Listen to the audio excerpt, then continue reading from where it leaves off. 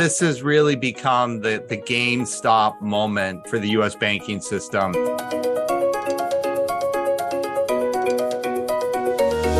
Earlier this week, the U.S. federal government seized and sold a third failing bank, First Republic. As is true every cycle, when interest rates rise, fragility and economic weakness are revealed. On today's podcast, we explore the repercussions of the regional banking crisis for U.S. policy, for stress testing, and for CFO and treasurer behavior. And we look across the border to understand what it means for Canadian banks. My name is Bill Bird, head of TD Cowen Thematic Content, and our featured experts today are Mario Mendonca, Senior Financial Services Analyst for TD Securities, and Jarrett Seaberg, Financial Services and Housing Policy Analyst for TD Cowen Washington Research Group. Jarrett and Mario, welcome and thanks for being here. Happy to be here. Let's get started. Mario and Jarrett, what, if anything, do you believe observers may underappreciate about the current regional banking crisis? So, Bill, maybe I'll start and kick this off. I mean, to me, I think the biggest underappreciated aspect of this, how this has really become the GameStop moment for the U.S. banking system. When we had the retail trading issues 2 years ago, everyone thought it was because these were relatively small companies and you had a lot of retail order flow. But I think what we really missed is that it really was the power of social media and the ability of social media to impact the financial performance of companies and how they trade. And what we're seeing is intense social media focus on a limited number of regional banks. A couple of them obviously had problems, highly exposed to uninsured deposits and risk of depositor flight. But the reality is that, banks are always illiquid. They always rely on deposits and turn them into highly illiquid loans. And no bank can survive a 20 or 25% deposit flight.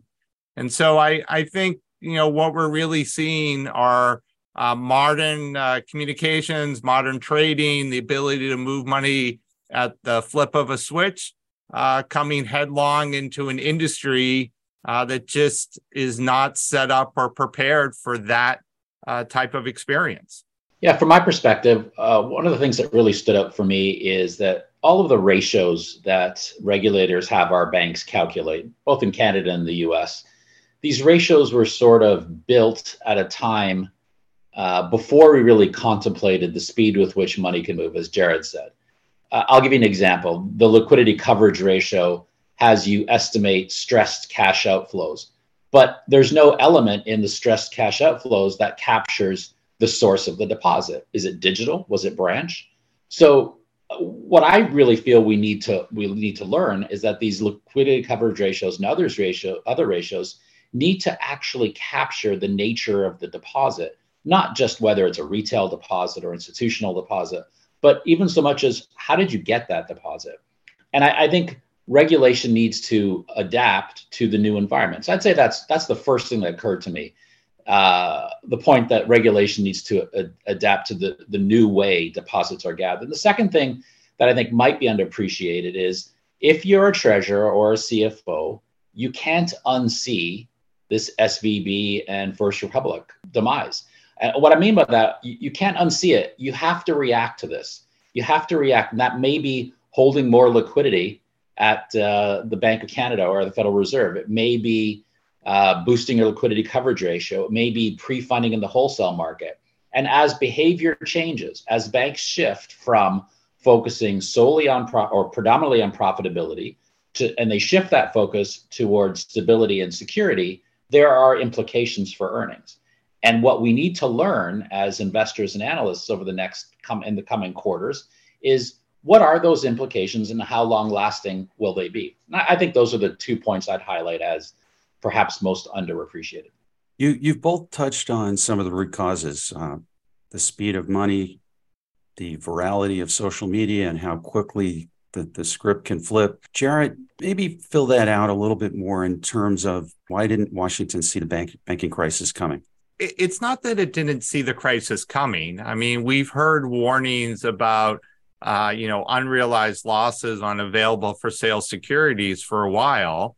I think what Washington didn't appreciate was how quickly investor attention could turn and how quickly large depositors would react to the news. And it's that speed that really caught regulators by surprise. If you look at a lot of the documents that came out in the recent congressional hearings, the Federal Reserve Bank of San Francisco was talking to Silicon Valley Bank about a lot of these shortcomings 12 months ago, 18 months ago. But, normally banks have years to fix these problems and reform happens slowly. And I think, if we go back to some of the lessons from this crisis, it's that, the traditional way of back and forth negotiations between examiners and bank boards, it just doesn't work in a time when information moves so quickly and, bank customers can react immediately. One thing I'd want to add to that, Jared, and candidly, I was almost irritated to watch this crisis unfold. It is no surprise to anyone that when interest rates go up, the value of your long-term bond portfolio will go down. That cannot be a surprise. It is the most basic of financial fundamentals that, a stream of cash flows will go down in value as rates go up. When I say candidly, this crisis sort of irritated me is if the value of your assets are going down because rates are going up, well, then the value of your liabilities are also going down. Wholesale funding, for example, in theory, that the value of the liabilities are also going down. So why did this become a crisis at all? It only became a crisis because of concerns that the banks would have to sell those securities. And this goes to what Jared was mentioning a moment ago. If you don't light the fire or you don't scream fire in a crowded theater, then there's no need to sell those securities, in which case the decline in the value of the liabilities, the decline in the value of assets, they sort of offset each other from an economic perspective. The only reason why this becomes an issue is if you yell fire in a crowded theater. So I felt like it was uncomfortable to watch people fret about the decline in the value of the assets without also thinking about the liabilities. Yeah, Bill, I think Mario really hit the nail on the head there because, at the beginning, I described this as the Seinfeld of crises. It's a crisis about nothing because the reality is that you can't just look at one half of the balance sheet and say, we're going to mark half the balance sheet to market and we're going to, ignore the liability side. And, that wasn't just with Silicon Valley Bank. I mean, we're seeing that today. People are looking at other regional banks. They're stress testing their loan portfolios to a severely adverse scenario, like in the stress test. They're assuming all the losses on their securities portfolios, but then they're doing nothing on the liability side. And if you do that, of course, a bank's going to look insolvent, but that's not reality. Right. Yeah, if I could just add one other thing to this. One of the emails I read from, it was an email that went to a client. It was from another analyst. And what the person had written, the analyst had written, is that if the banks were forced to sell all their securities, they would realize these losses. And I almost fell off my chair because the ironic thing about that email is that if the banks were to sell all their securities, the unrealized losses would look like peanuts compared to the realized losses. So if you assume the bank is dead, then the bank is dead. And that's the point I'm trying to make here is the assumption itself is what causes the bank to fail. So the moment you start saying things like if they are forced to sell all their securities, they would record these unrealized losses, it's really a meaningless statement because you're essentially saying they're done. Because if everybody's rushing to the exit at the same time, the unrealized losses are peanuts compared to the realized losses.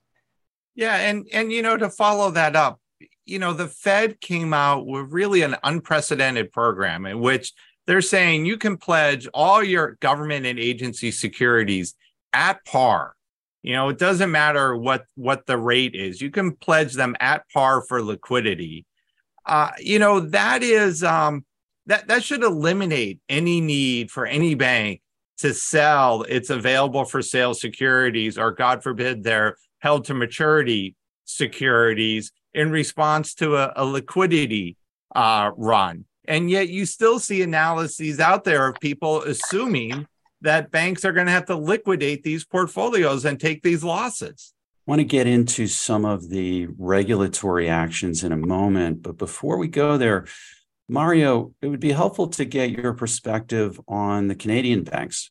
What has been their experience in this crisis? Have they experienced the runoff in the U.S. businesses like the U.S. regionals, or have they been beneficiaries like the money centers? Well, Canadian banks, first of all, let's separate Canada from the U.S.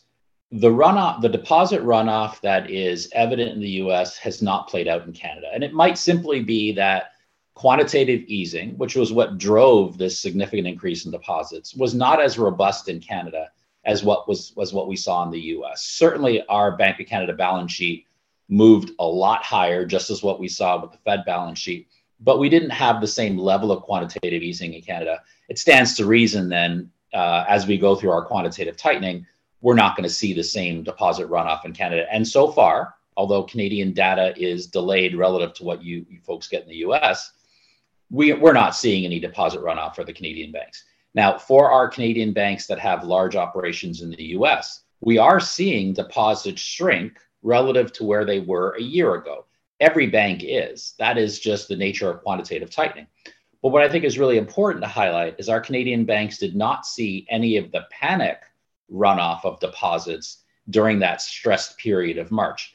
Would I call them the JP Morgans? No, I don't think our banks were net beneficiaries. But I can say with some confidence, this is frankly from having spoken to them directly throughout March, that's what you do when you go into these panic periods, is our banks did not see any aggressive deposit outflows during that March period in their U.S. businesses. But, to take it one step further, other than a few banks in the U.S., most deposits, as these U.S. Regionals have reported over the last few weeks, they actually look pretty good. We're not seeing, this does seem rather isolated to a few banks. So to call this even a crisis might even be a bit of an overstatement. Garrett, let's shift gears to the regulatory context. What do you believe are the regulatory implications of what's happening to the U.S. regionals, and what does it mean for bank stress testing going forward? Yeah, I think the old way of trying to correct behavior at banks has to be thrown out the window. It just doesn't work. It takes too long. It's measured in years, not months or weeks. And given the speed of money today and the speed of social media, it's just no longer effective. It's why I think you're going to see a return to relying on the stress test to really change bank behavior. I expect the Federal Reserve in the next month or so is going to overhaul the annual stress tests. There's going to be many more scenarios and sub-scenarios, including an interest rate risk scenario. And they're going to use essentially public shaming to convince banks to modify their behavior much more quickly. The theory is no bank wants to fail the annual stress test or any component of the stress test, and therefore they're going to change their balance sheet much faster than if they're just having discussions with examiners. Something interesting is happening in Canada from a regulatory perspective. Our regulator, the OSFI, the Office of the Superintendent of Financial Institutions, they put out their 2023-2024 outlook, and moving into the number 2 spot of their 9 risks, number 2 was funding and liquidity. Number 1 is always the housing market in Canada. That's the perennial favorite whipping boy in Canada. So number 2 is funding and liquidity. It's the first time it appeared as the number 2 risk for our regulator. And in that document, the regulator says that they are going to intensify their review of liquidity and funding. That's an important statement from our regulator. They go one step further and say they may introduce new liquidity and funding requirements, and then they use the word I hate to hear in these documents is the rules may be imposed in a non-public manner. Jared referred to public shaming. In Canada, we never do that with our banks. In Canada, what happens is everything happens behind the scenes. As an analyst and investor, certain changes and behavior changes among our banks, and we never understand why until much, much later. Everything seems to happen behind the curtains in Canada. But our regulator has taken a shot across the bow and let our banks know that they will be looking at liquidity and funding a little more intensely than they have in the past. Hey, Bill, if I could add to that, one of the biggest changes during the Trump administration when it comes to bank oversight was elimination of the qualitative stress test in addition to the quantitative stress test. And that qualitative stress test really looked at how bank management runs the bank and how they manage for risk. And the loss of that tool, I think, really hurt the ability of the regulators to pressure the banks to move quickly. It's a big hurdle to bring back the qualitative side of this test, but I would be looking for that. I certainly think that that's back in the realm of possibility now, just given everything that's happened. Let's shift gears and talk about treasurer and CFO behavior. Mario, you've covered the sector for 2 decades plus. How do you think recent events will change treasurer and CFO behavior going forward? And are there earnings implications? If you're a Canadian treasurer, CFO, or frankly, US or Canadian, you cannot ignore what you just saw with SVB and First Republic. And you can't ignore what our Canadian regulator has said about intensifying the review of liquidity and funding.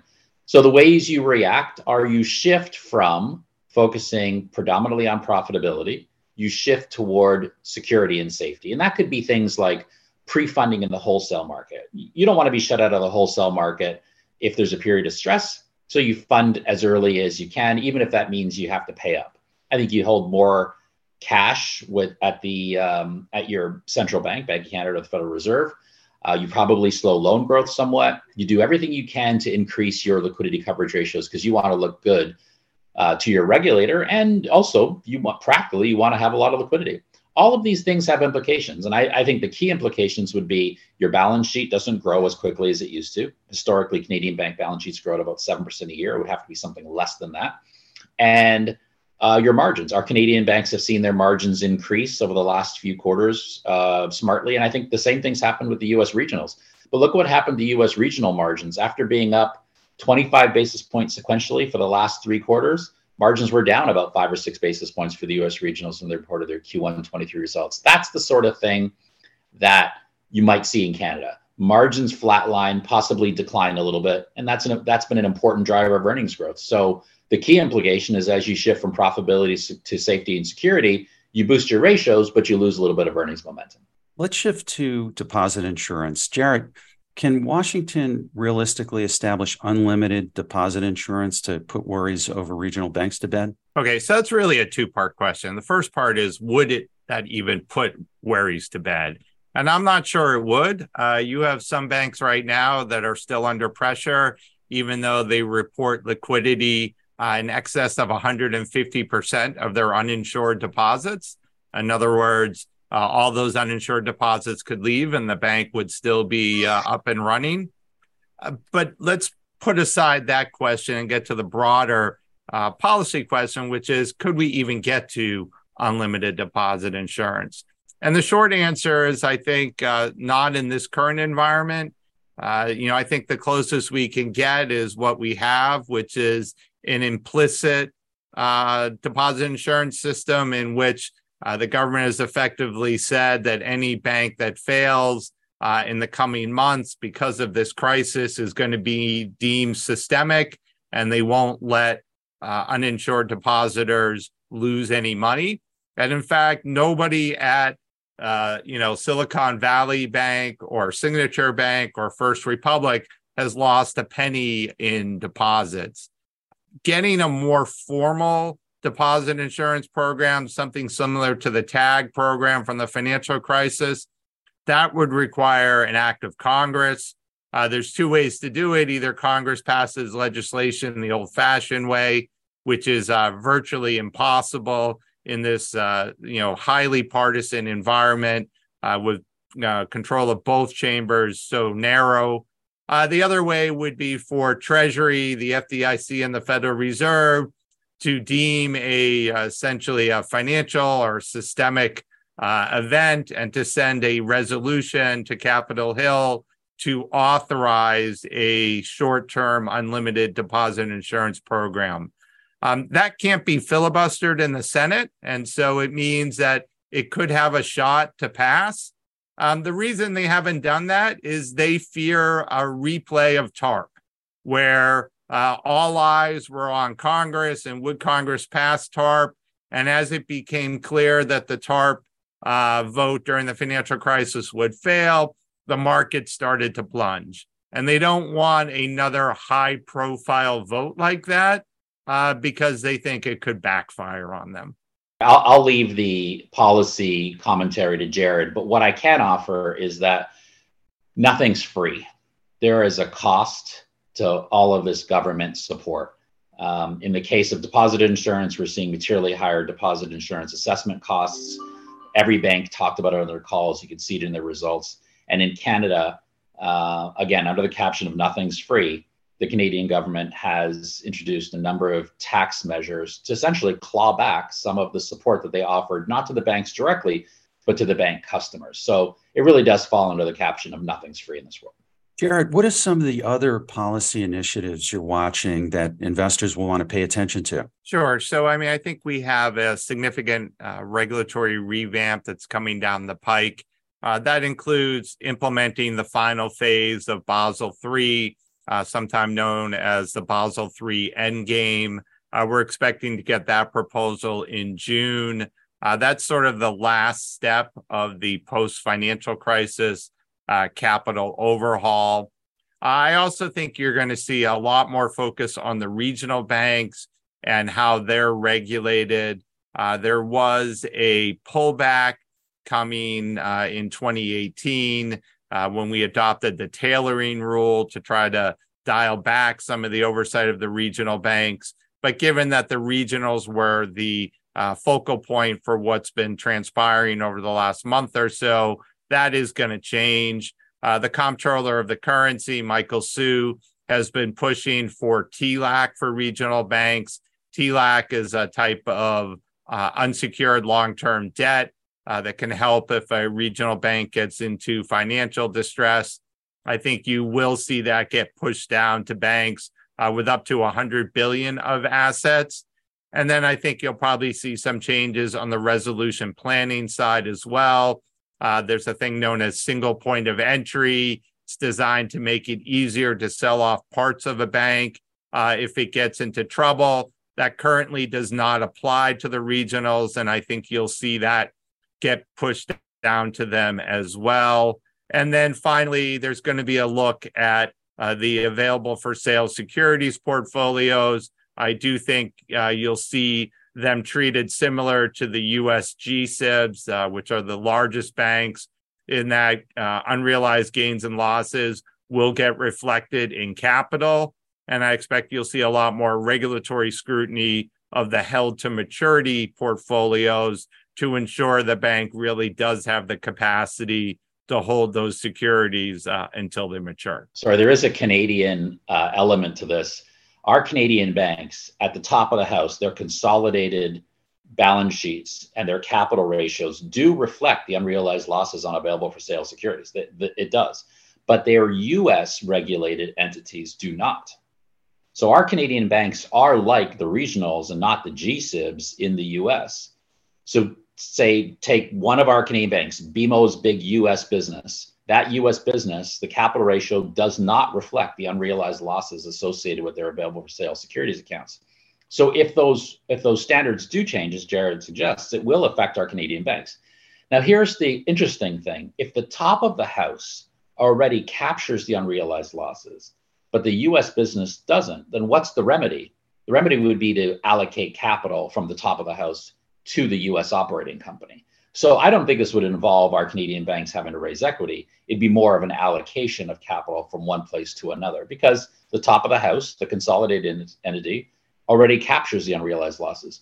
The final point I'd make is if we're going to make changes of this nature, if the regulators are going to make changes of the nature, they had better phase this in. I don't think you want to impose changes to AFS or certainly not held to maturity securities, you don't really want to impose those changes abruptly. I don't think the capital ratios could stomach that. Yeah, I think Mario's last point is spot on. And in fact, there could be such a long ramp up for this that those unrealized losses actually become unrealized gains, or at least, may end up being neutral. So this could end up really, by the time it's fully implemented, not having much impact on the banks themselves. But just think about this for a moment. If you're a money center bank or a large Canadian bank in the US, and you know that over time, you will have to report your unrealized losses, gains and losses associated with available for sale securities in your capital ratio, you may change how you invest your excess deposits. Because in the US, the math is pretty simple. Deposits are far greater than loans. So you take the excess deposits, you invest them in something. If you don't want significant volatility in your capital ratio arising from significant changes in interest rates, well, then you have to invest in short-dated securities. Now, if you invest in shorter-dated securities, then aren't you impacting your net interest margin? So changes in regulation, even if they're phased in, could have implications for profitability down the road. There could be meaningful implications for investors in the regionals if these changes are forthcoming. Before we wrap up, Mario, what are some upcoming TD Securities events related to banking and financial services that are worth highlighting? Yeah, there's one big one in London, England on June 19th and 20th. I host all of the Canadian bank CFOs for one-on-one meetings with international investors. This year, I've asked the Canadian life insurance companies and the P&C insurance companies to join us. So it'll be quite a few banks, insurance companies, CFOs with me in London, England, June 19th and 20th. That's the big one I'm doing this year. Mario and Jarrett, we've covered a lot of ground today. Thanks for an excellent discussion. I look forward to checking in with you both in coming months to see how things are progressing. I also want to thank our listeners. We appreciate you, and we look forward to getting together for next month's episode. Be well and see you next month.